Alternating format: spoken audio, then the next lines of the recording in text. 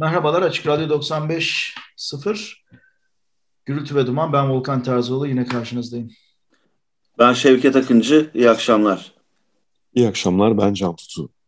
Milford Graves'i kaybettik geçen hafta. O yüzden üst üste gelen ölümler sonrasında bu Gürültü ve Duman'ı geçen hafta biliyorsunuz Chick Corea'yı anmıştık. Bu hafta da Milford Graves'i anacağız ve hatta belki bir sonraki hafta da Milford Graves'i anmaya devam edeceğiz. O yüzden bu Cecil Taylor'la ilgili yaptığımız programlara biraz ara vermiş oluyoruz. Evet, Milford Graves'le ilgili Can. Geçtiğimiz hafta Milford Graves'i yitirdik ve bu bizim için büyük bir kayıp oldu. Birincisi, uzun yıllar Açık Radyo'da, o zamanlar 94.9 Açık Radyo Öteki Caz diye sunum yaparken içinde Milford Graves'in bulunduğu bir Albert Ayler eseriyle, sinyaliyle yayını açardık. Milford Graves yıllarca bu radyonun üçümüz, hatta işte başka saygıdeğer arkadaşlarımız tarafından icra edilen Öteki Caz programının da açılışında yer alırdı. 12 Şubat 2021'de, yani yaklaşık 10 gün öncesinde kaybettik kendisini. Amerikalı caz davulcusu, perküsyoncu, araştırmacı, yaratıcı, yaratmaktan kastettiğim hem müziğe bakış açısı olarak hem müziğin duyumu ve insan bedeniyle olan, ilerleyen dakikalarda konuşacağız, İnsan bedeniyle olan ilişkisiyle ilgili. Aynı zamanda savaş sanatlarıyla bedensel olarak ilgilenen biri, bir bitki uzmanı, bitki uzmanından kastettiğim medikal tedavilerle ilgilenen bir biyolog, özellikle bitkileri üzerinde ilgilenen biri, doğayla barışmaya dair birçok aforizması olan biri.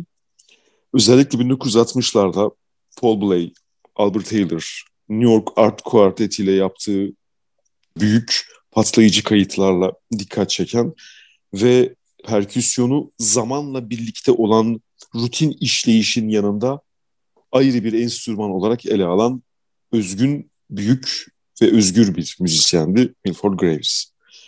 Besteci, saksafoncu John Zorn temel olarak 20. yüzyılın şamanı olarak bahseder Milford Graves'ten. Graves'le ilgili söylenecek birkaç şey: çok küçük yaşlarda, 3 yaşındayken vurmalı çalgılarla tanışıyor. Zaten bir Afro-Amerikan olarak yetişme koşulları için oldukça doğal bir durum. 1960'ların başında Latin Afro-Cuban dans gruplarına eşlik ediyor. İşte vibrafoncu Cole Cheddar'la, flütçü Herbie Mann'le birlikte New York'ta çeşitli gruplarla çalıyor. Onlardan ayrılan müzikal yapıları da var. Örneğin Latin müziği icra ederlerken içinde çok fazla artık ritim oluşturduğu için Herbie Mann'le anlaşmazlık yaşayıp birkaç kez grubundan ayrılmak zorunda kalmışlığı var. Ardından geçtiğimiz haftalarda bahsettiğimiz Chick Corea ile birlikte çalışıyor. Chick Corea ile birlikte konserler veriyor ve kongacı Bill Fitch'le sahneye alıyor. Ama bunlar hep 1962-63'e kadar sürüyor. Ardından Coltrane'in kayıtlarını dinledikten sonra, özellikle Elvin Jones'un John Coltrane dörtlüsüyle birlikte yer aldığı o işte I Love Supreme'in bulunduğu, Transition'ın bulunduğu, Sunship'in bulunduğu kayıtları dinledikten sonra yeni bir davul seti alıyor ve Giuseppe Logan'la, o da yanılmıyorsam geçtiğimiz yıllarda vefat etmişti. Logan sokaklarda yaşıyordu, oldukça zor durumdaydı. Onunla birlikte çalmaya başlıyor. Ardından tromboncu Roswell Rudd, saksafoncu John Cha ile birlikte New York Art Quartet, New York Sanat Dörtlüsü ile birlikte özgür müziğin içerisinde bir mihenk taşı olarak yer alıyor ve özgür müziğin kendi deyimiyle Ekim devrimini gerçekleştirmiş oluyor. Evet, ben de biraz devam edeyim o zaman. Şimdi Milford Graves'in özgün olmasının bir sebebi de sevgili Can'ın da bahsettiği gibi bir doğaya karşı olan aşkından kaynaklanıyor. Mesela davullarında hayvan derisi kullanıyor. O yüzden çok tanınabilir bir davul sound'u ve stili var. 1950'lerden önce de hayvan derisi kullanılıyordu. Eski Duke Ellington kayıtları, Benny Goodman kayıtlarını dinlersek işte mesela Gene Krupa'nın, Buddy Rich'in davullarını Yani dolu bir sound vardır orada. Daha sonra 50'lerde plastik deri yani icat edildiğinde sound değişiyor. Ama ısrar ediyor. Yani hayvan derisi davulları kullanmakta. Tabii pratik bir şey değil çünkü sürekli her parça arasında akord etmek lazım. Fakat Milford Graves bu akort düzenine de çok takılmıyor. Doğaya olan hani aşkından ötürü de aritmik çalmaya bir merakı var. Doğada mesela bu benim şahsi fikrim tabii.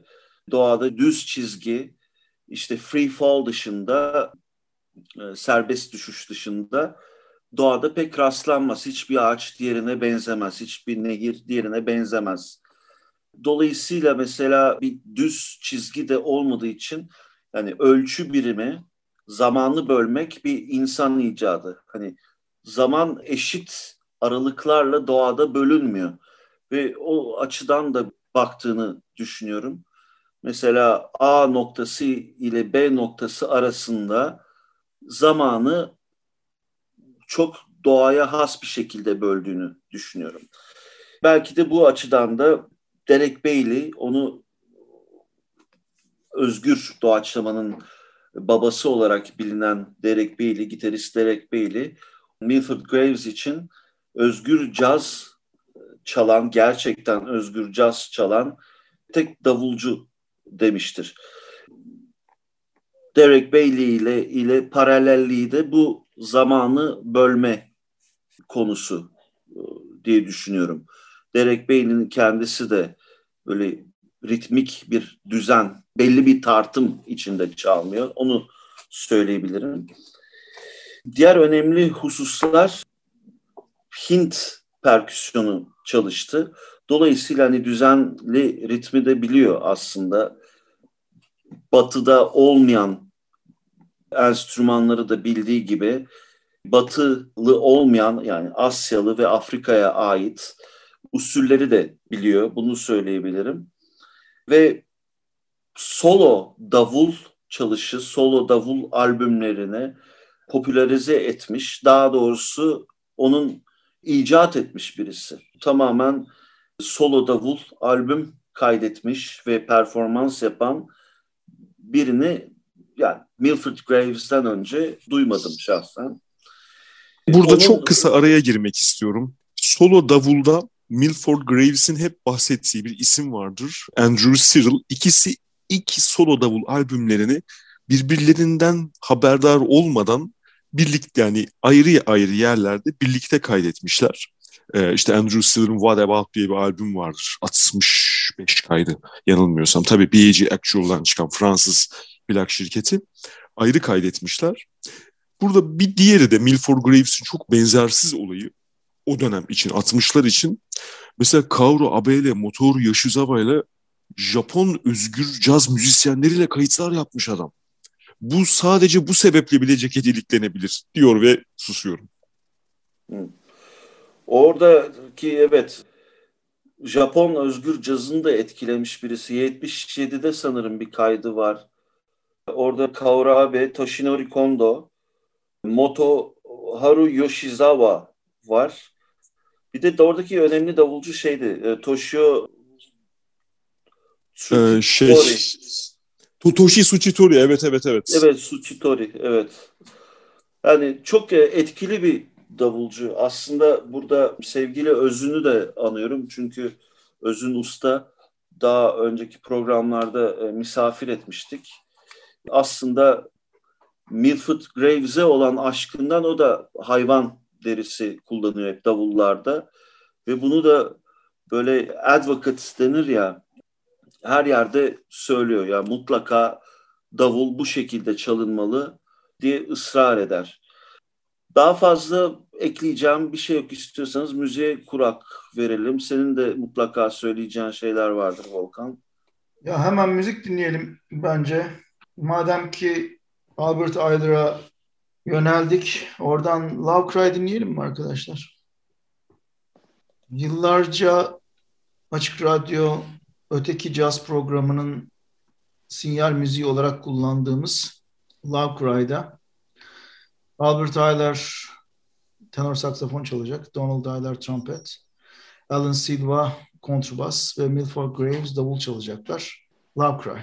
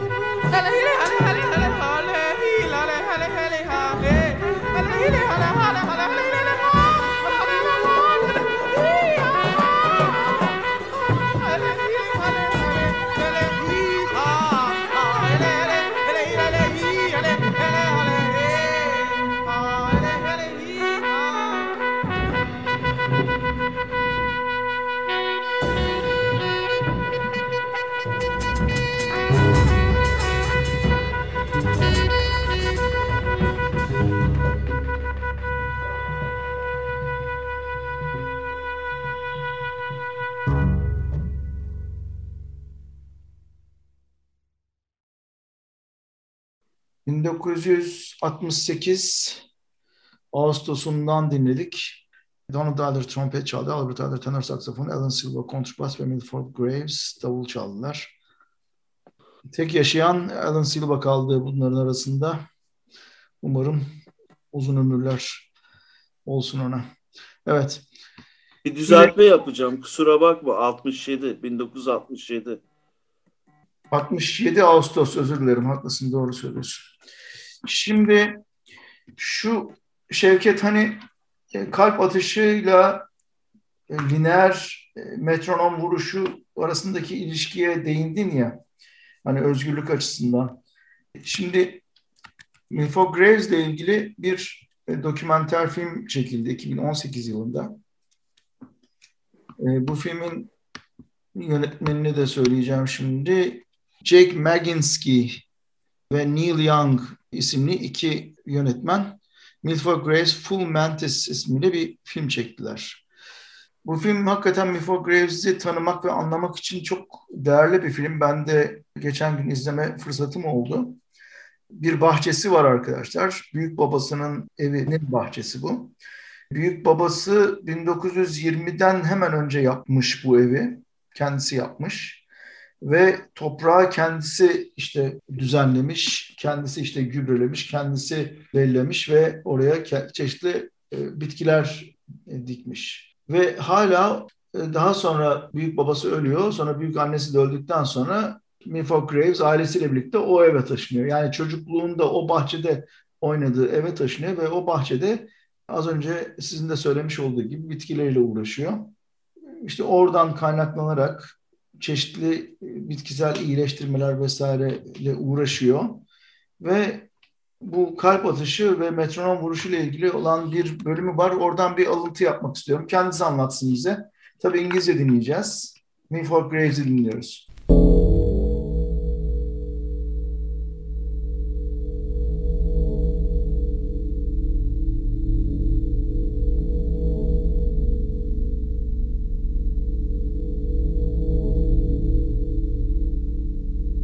We're taught about measures, we're talking about pulse beats. All right, so we can count 1, 2, 3, 4, and so on.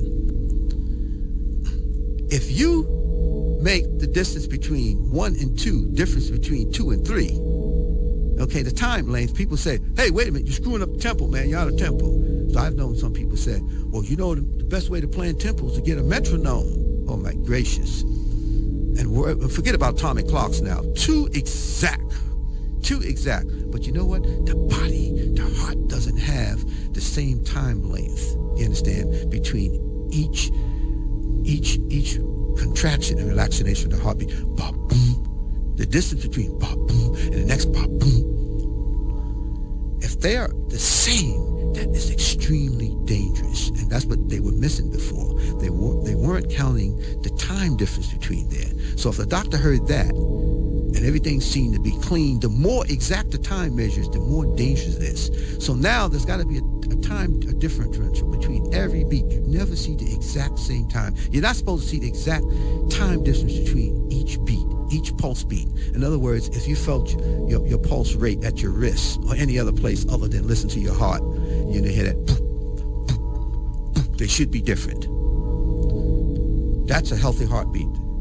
They can call that the chaos heartbeat. They can call that heart rate variability. That's why the word variability, that means the rate constantly varies. And all people have to do is feel their pulse, and all of a sudden they count. They'll notice they count slow at one point, then they count a little faster. That's great. But if you count like a metronome and everything's like pop, pop, pop, just like the second hand, that is extremely dangerous. That means your body is not responding. It must respond. You cannot walk across the street in military march, on the beat per second on a major highway. Let's put in a major highway where traffic is coming. If no traffic coming, you can march with equal steps. But when you see big trucks coming, fast cars coming, you'll be moving all over the place. Your tempo's gonna start to change. Well, see, that's what the body expects. The body doesn't expect you to go and train it in a very metronomic way. So what makes a person being able to swing, a person not being able to swing?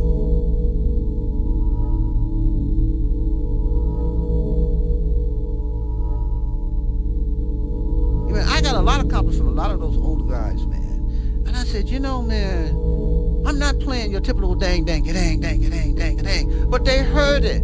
It was all in there, man. They heard it, man. So I said, well, you talking about this thing, swing, man. I said, swing, man. Swing, man, is getting you to move from one point to another point. It's putting life into you. You can't put a dang, dang, dang and call that the swing rhythm. Swing means, man, when you can feel, man, like, hey, man, I want to live to the next day.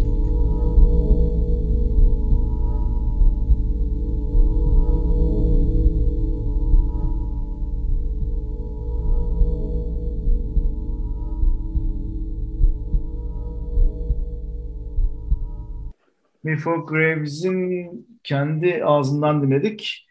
Kalp atışlarının nasıl non-linear olduğunu, doğrusal olmadığını, bir metronom vuruşu kesinliğinde kesinlikle bir kalp atışımız olmadığını, dolayısıyla asıl swing etme durumunun metronoma bağlı olmadan olması gerektiğini anlattı bize. Evet, Milford Graves. Bu alıntı da Milford Graves Full Mantis isimli filmden Jake Maginski ve Neil Young'ın birlikte yönettiği bir dokümenter film 2018'den. Alıntılara devam edeceğiz. Şevket, sen bir şey söylemek istiyordun abi. Milford Graves'in Albert Ayler'la bir anısı var aslında. Onlar Slugs'da çaldı. Hatta bu meşhur Slugs kulübünde ve 5 gece üst üste çalmışlar Albert Ayler'la. Şöyle anlatıyor bir röportajında Albert Ayler. Onun çalış stiliyle de ilgili bir ipucudur bu. Yani bir eşlikçi değil, eşlik etmiyorum, katılıyorum diyor.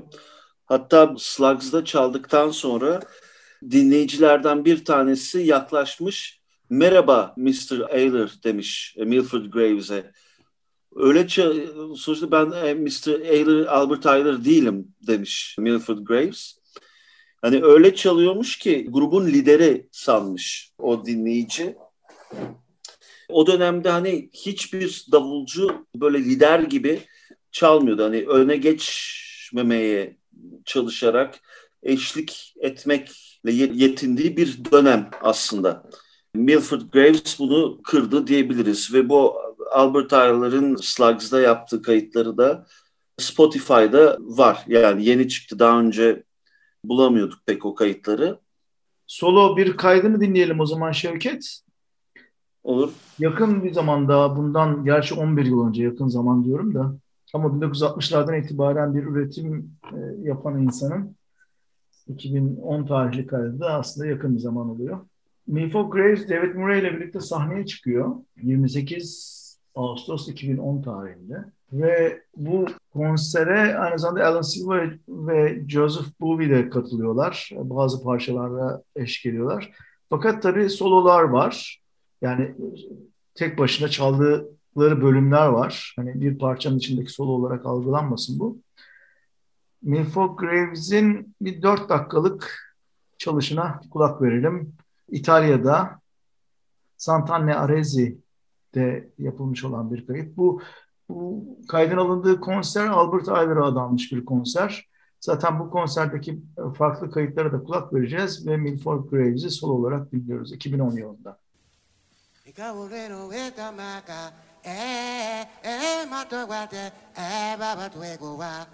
La la la la la, ma wa go de we me to, mi va dan koto wo, abalobe, o balobe we ma do, e kabondu we, e dalobe mi da, akoto we de ba, wan wan we kato we, abude kung kung we kanta, kung kung de we. E dopo da burro tingua kung kung kung kung de bada bong kung kang kang kung ado harado mokini bada eta papa putite como papa what the papa what the papa woma woma bebe moti mate papa bebe moti papa apo heba a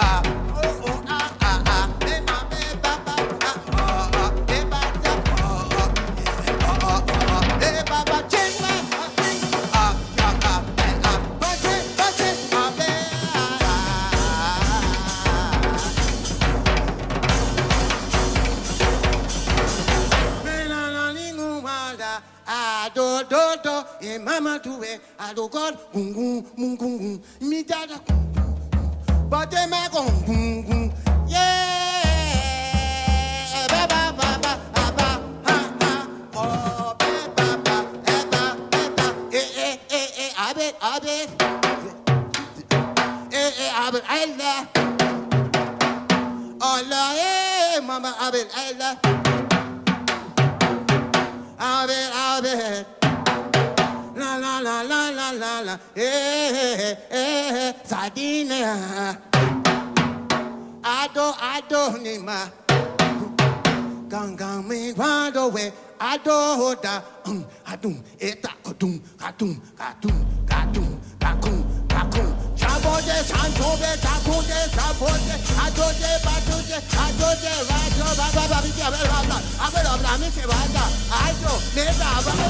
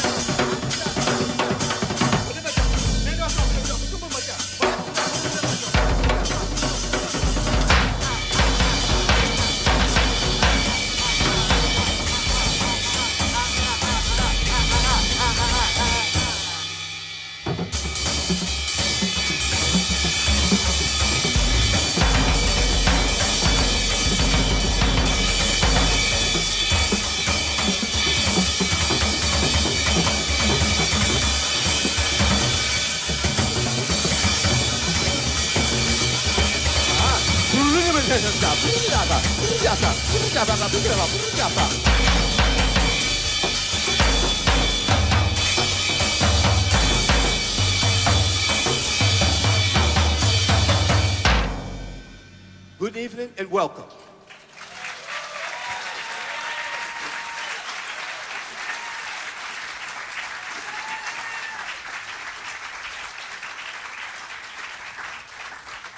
Milford Graves davul çaldı.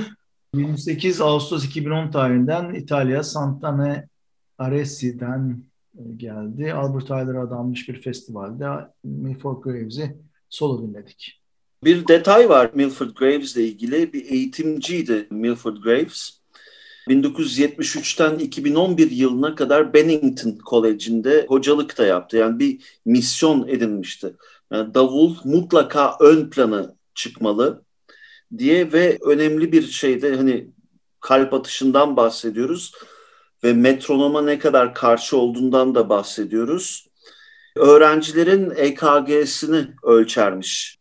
Onların eğitimi dahilinde yaptığı bir şeymiş bu ve uzak doğu sporlarıyla da ilgili ve hikayeler, davul çalarken de hikayeler anlatıyor bazen. Bu ritüelistik bir Afrika ritüellerini andıran, hikayeciliğini andıran yani şaman bir tarafı var diyebiliriz.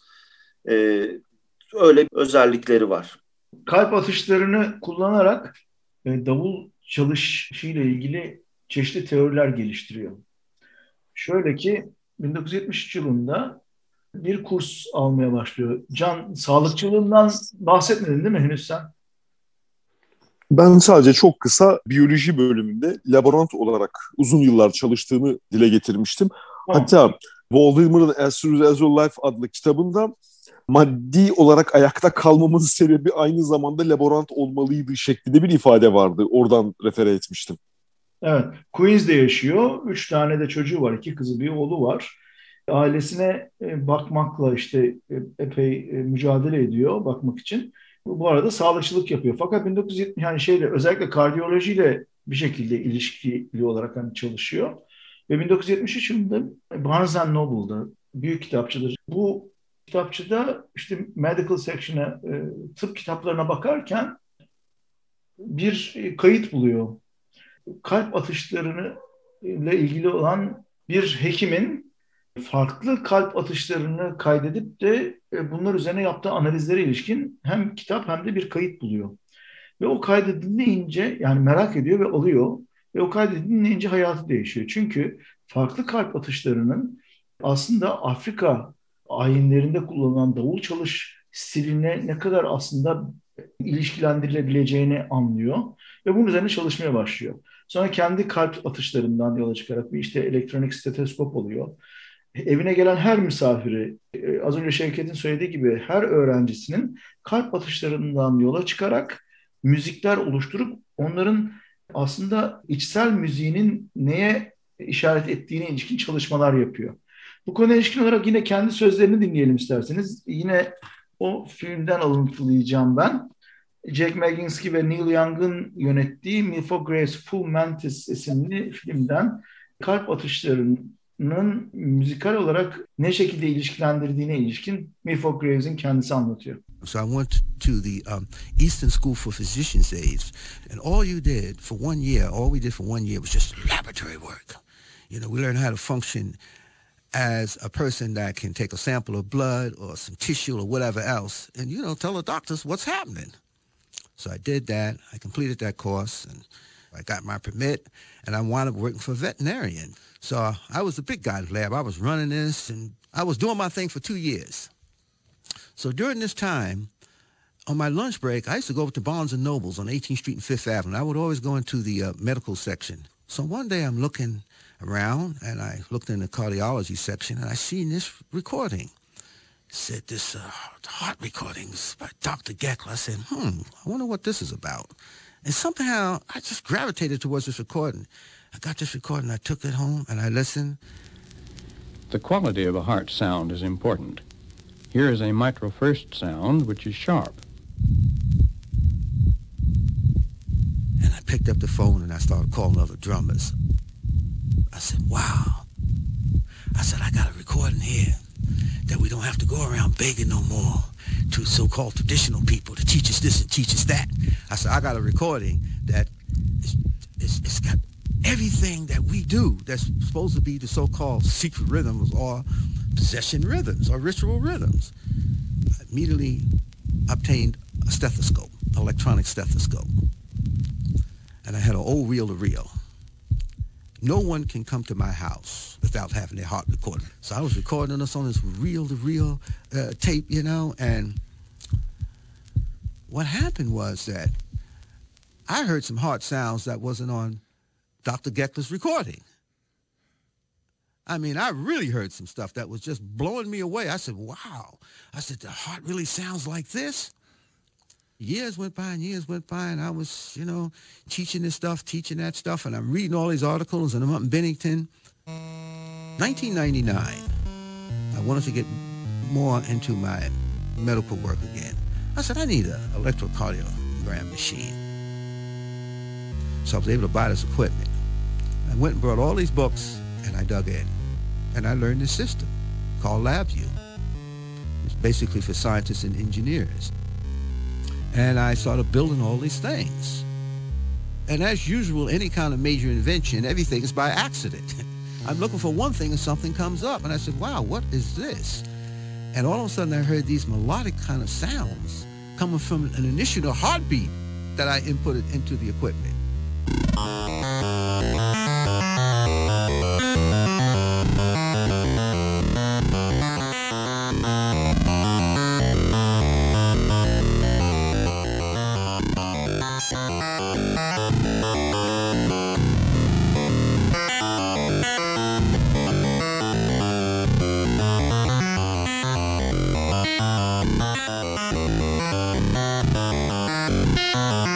So the first thing I do when people come in, I say, okay, so what we're going to do is I'd like to get some information on you.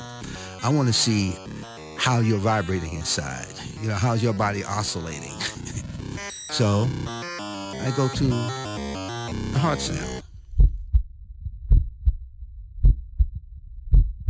I capture this kind of electrical data. Some people can call it chi, prana, anything you want to call it. But regardless of what you talk about, it is electrical activity in the body.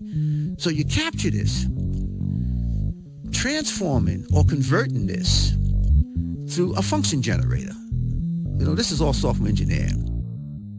It gives us, through different kind of voltage changes, because I be monitoring all the voltage changes. In other words, what I be doing is not doing the typical way, the way they be doing it. All they're doing is a lot of times when you hear bop, boom, they're just getting the pulse, what we call the pulse beat, that something has taken place. And instead of going just like ba, ba, like or bo, bo. I'm chopping that up. And that one line, some people go, she always had the drone. When you gonna break it up? So that's what I'm doing. I'm getting a little small shots, and I'm bringing some life to them. They're all present in the waveform. And what happened to me, I said, wait a minute. As I looked through these waveforms, I said, but what about that little section there? Okay? So instead of taking a whole waveform, giving a whole waveform like a numerical value of 1, well, what would it sound like if I asked to divide that one whole tone up into 50 parts? In each one of those 50 parts, it's going to have a different intensity or amplitude. It's got a different voltage level. And if I put it to a function generator that can now create these melodic types of sounds, what would it sound like? Tell you what, when you hear it, it speaks for itself. Milford Graves'i dinledik. Kalp atışlarıyla müzikal üretimin, özellikle davul çalmanın nasıl ilişkilendirilebileceğine ilişkin kendisi bize açıkladı. Şimdi buradan da yola çıkarak aslında şunu görüyoruz ki Milford Graves çalışını özellikle kalp atışlarından yola çıkarak ciddi şekilde değiştirmiş durumda. Yani müziğe yaklaşımı insanın kendi içinden gelen bir ritim duygusuyla davul çalmaya devam ediyor. Davul çalışını ona göre ilişkilendiriyor. Burada bir görüş belirteceğim.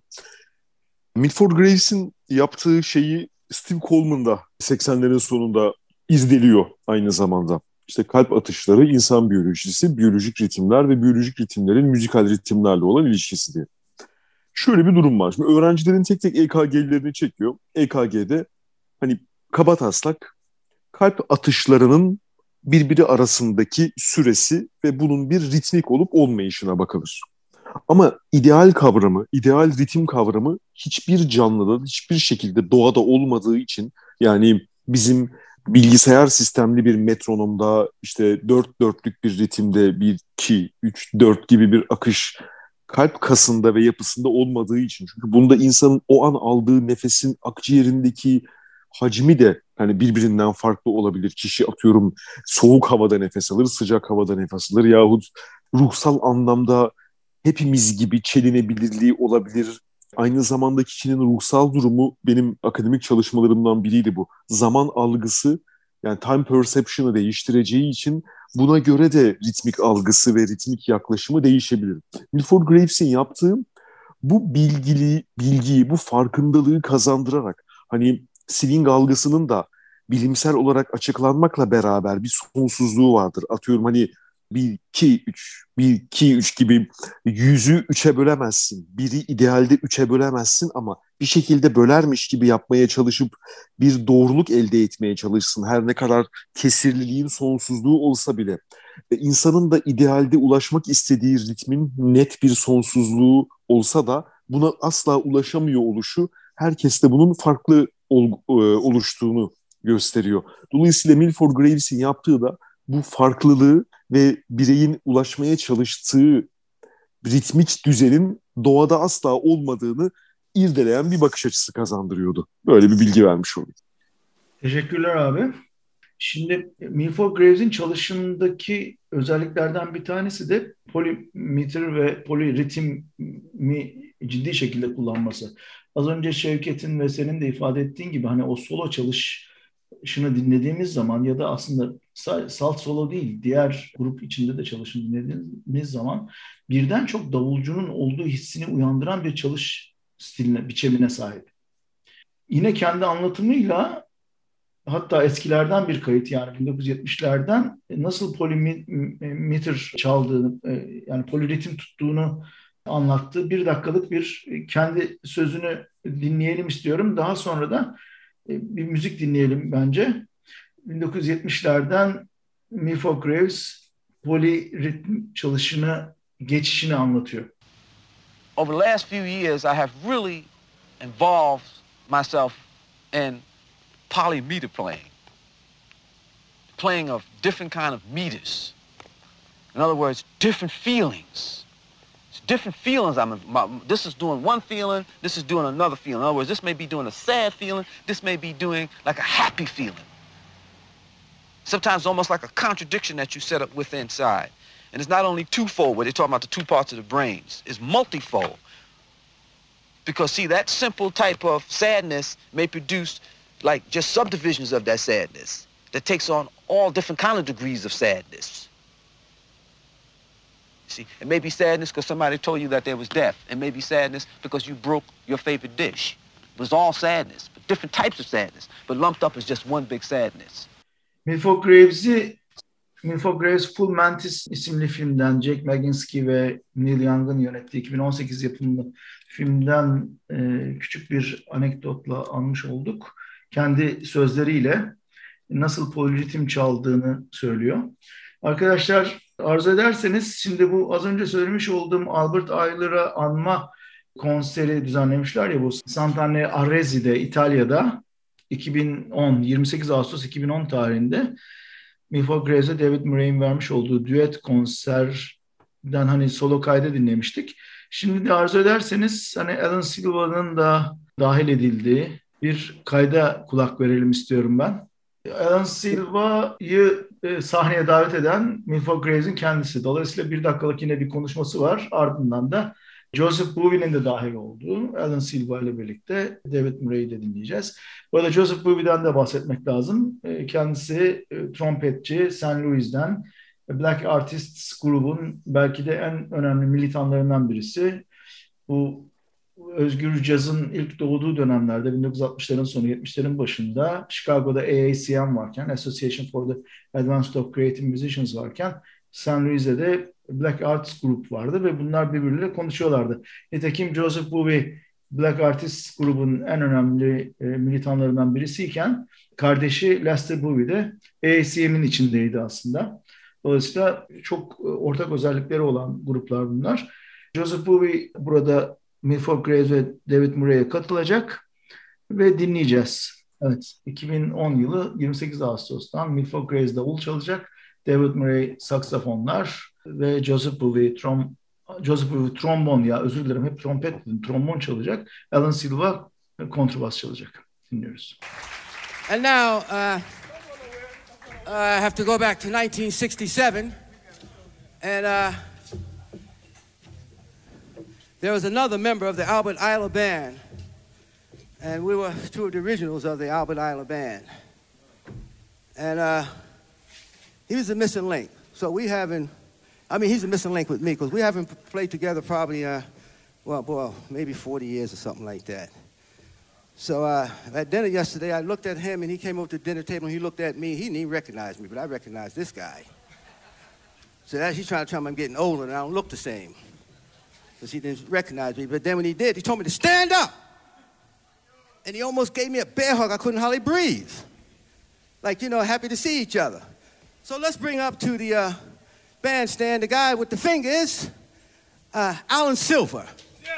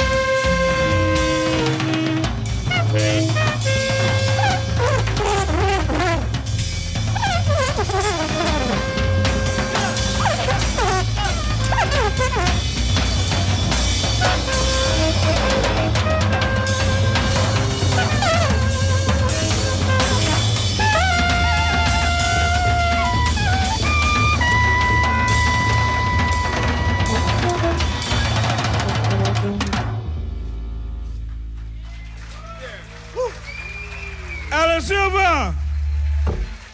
Alan Silver. Joe Bowie. Thank y'all. That's beautiful.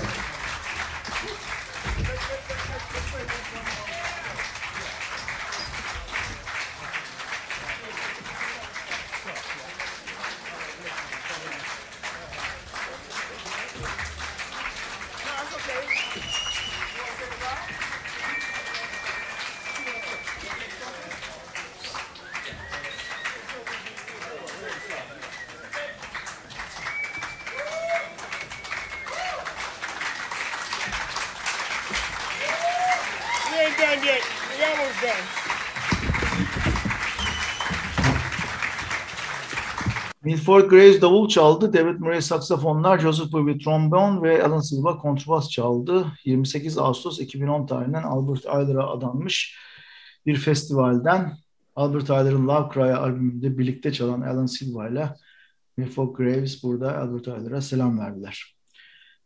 Bu şekilde çalmayı kendisi seçti ve büyük bir cesaretti 60'lı yıllarda.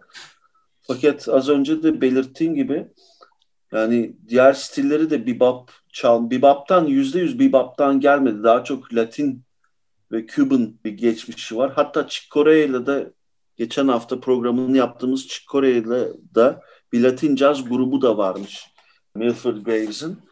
O stilleri de çalmasını biliyor. Fakat o çalmaya başladığı dönemde birçok kişinin de dikkatini çekmiş. Yani birçok davulcu onu dinlemeye gelirmiş. Yani Philly Joe Jones, Art Blakey. Dolayısıyla hani davulcular arasında hani davulu ön plana çıkartmaya yönelik bir misyonu var. Yani davulcu kenarda falan durmamalı. Bazen kulüplerde kenarda koyuyorlar. Bu ne biçim şey falan diyor. Davul önde olmalı gibi en önde olmalı gibi bir şeyi var. Dolayısıyla da davulun önde olduğu müzikleri de dinlemiş gençken, yetişirken. Ayrıca de çok hani sadece solo davul değil, çok farklı böyle konfigürasyonlarda da çaldı. İşte Milford Graves Percussion Ensemble'ı var.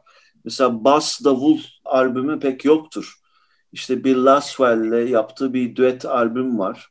Bu tip enteresan albümleri var. Onları da duyuralım diye söyledim. Teşekkür ederim. Arkadaşlar zamanımız kalmadı. Burada kapatalım programı. Milford Graves'e ayırdığımız ilk programı burada sona erdiriyoruz. Gelecek hafta yine Milford Graves'le ilgili konuşmaya devam edeceğiz ve dinlemeye devam edeceğiz. Ben Volkan Terzioğlu, hoşça kalın. Ben Şevket Akıncı, hoşça kalın. Ben Can Tutu, iyi geceler, hoşça kalın.